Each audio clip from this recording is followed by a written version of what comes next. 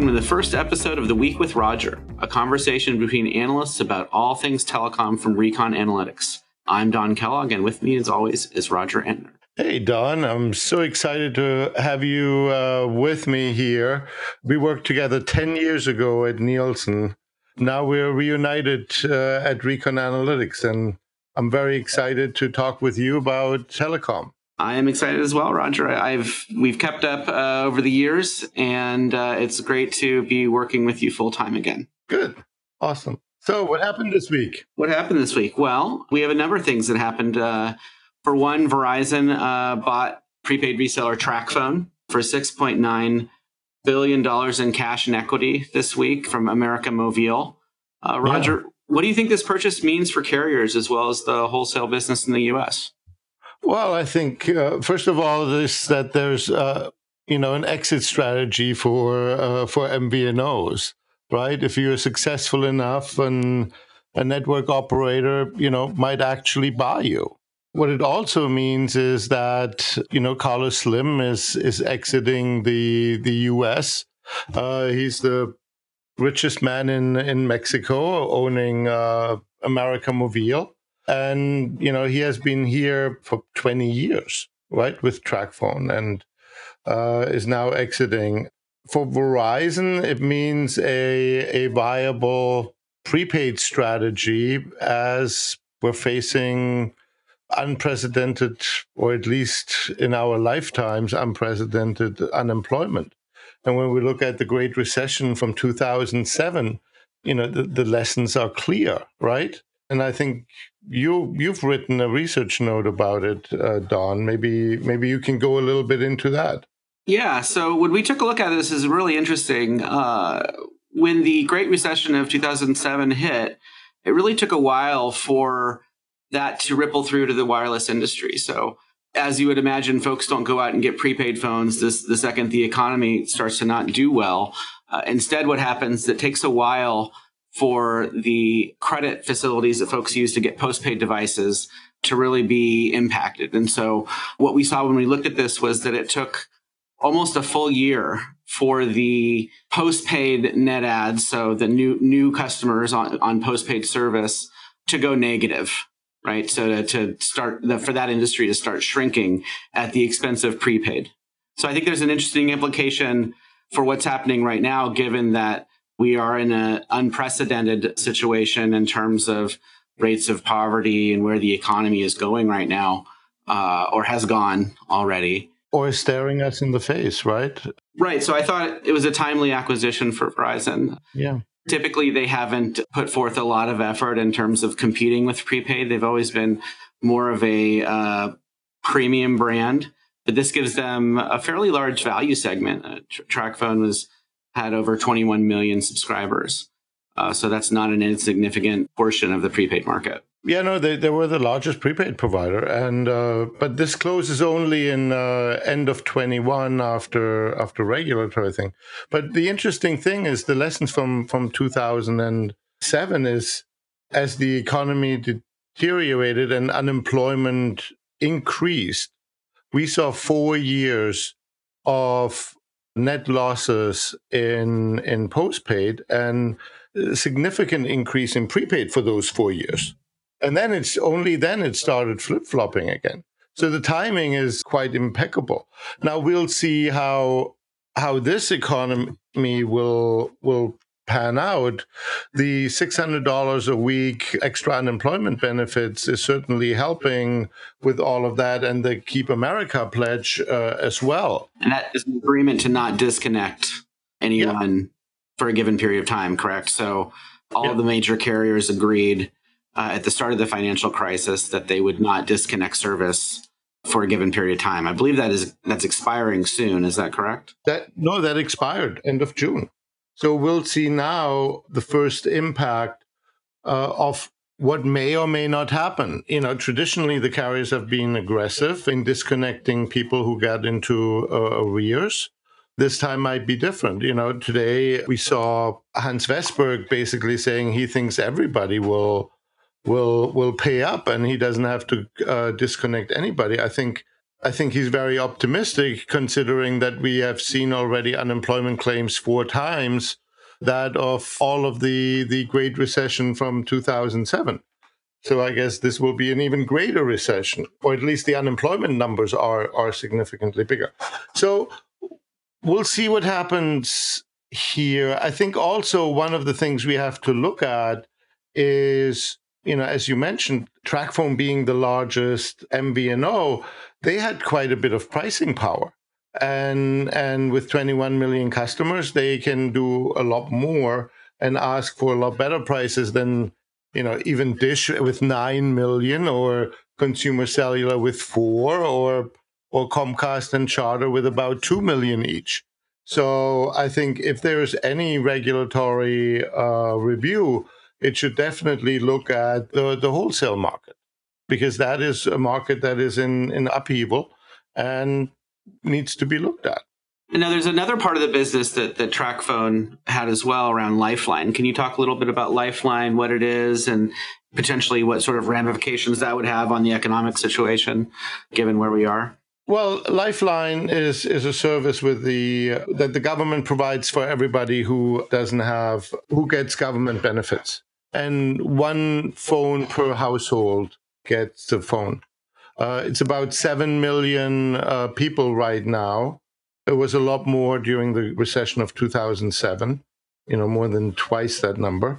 And Tracfone is one of the biggest Lifeline providers through a brand called SafeLink with about 2 million customers.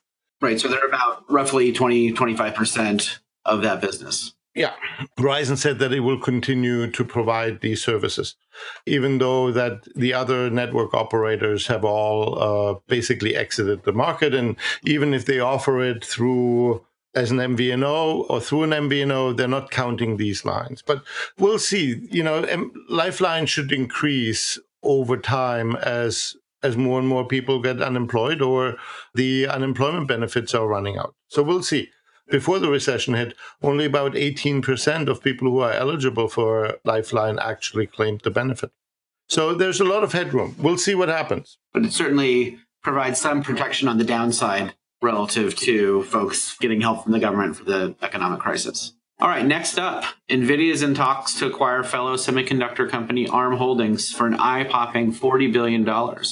We all know NVIDIA is a GPU manufacturer. Recently, they've become more involved in processing for artificial intelligence. And we know ARM is a producer and licensor of mobile chipsets. Beyond the fact that both those companies produce silicon, how do these companies fit together? Why does this deal make sense, or does it make sense? Well, it all makes sense because it's all about AI, right? NVIDIA, through its graphics cards, by the way, the connecting thing between graphics cards and AI, it's all parallel processing. It's a different application of the same computing thing. And with ARM, more and more of the processing for AI is happening on mobile devices. For example, when you listen to Apple, they talk all day long about how all their AI is happening on the device. So this gives NVIDIA the ability to have both AI on the device and in the cloud, and gives them a huge foothold on basically every smartphone that is being sold, because every smartphone is running on ARM or at least RISC chipsets. So that's huge. It's a huge expansion for NVIDIA if they are actually able to pull it off. Because it's one thing to come to an agreement with Masa Son, who was the previous owner of, or who is the current owner of ARM, through SoftBank. It's another thing to get regulatory approval from the Chinese government, right? Right. And they need to approve this. So it needs to go through US, UK, EU, and Chinese approval. I don't think that the first three are a big problem. It's a non-overlapping business. If the Chinese regulators let the British ARM IP fall into the hands of an American company, and therefore in the reach of the American government to impose sanctions on them, when their whole handset business relies on ARM chips, is more than questionable. And there's a history of this happening before, correct? Didn't Qualcomm have a deal that got quashed by the Chinese government late last year? Exactly. Qualcomm wanted to buy NXP, the Dutch automotive electronics company.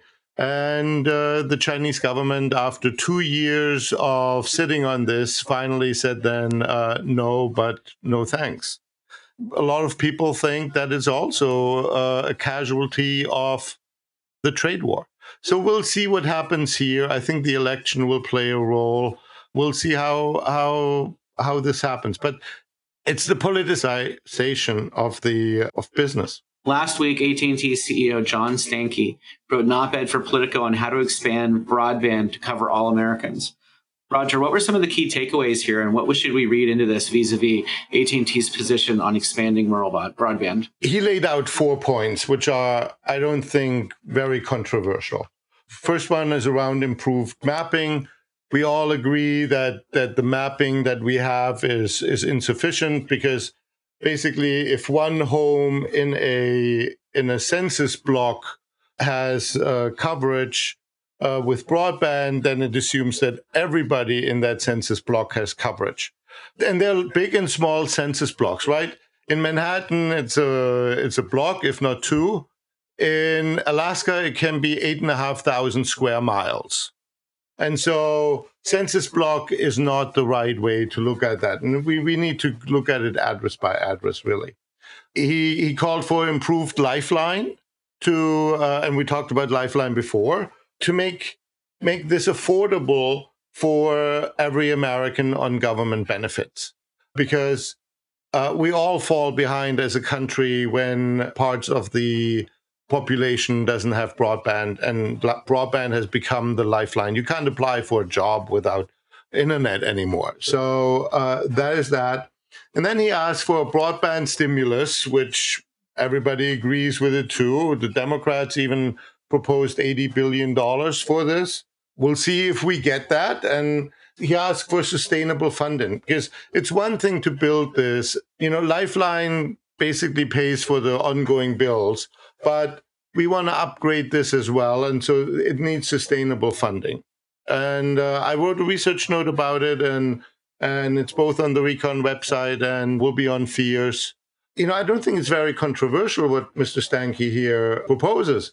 The encouraging thing is that a large company like AT&T is putting its weight behind it, because it's, I think, good for everybody.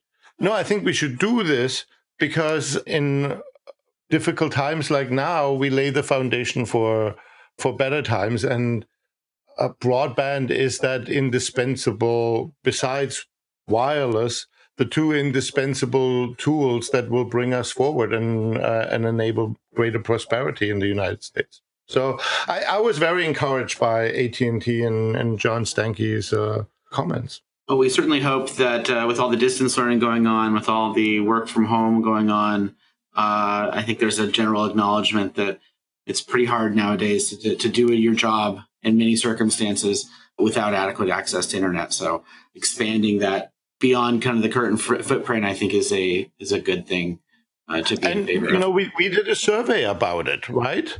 Basically, every white-collar worker is now working from home with broadband.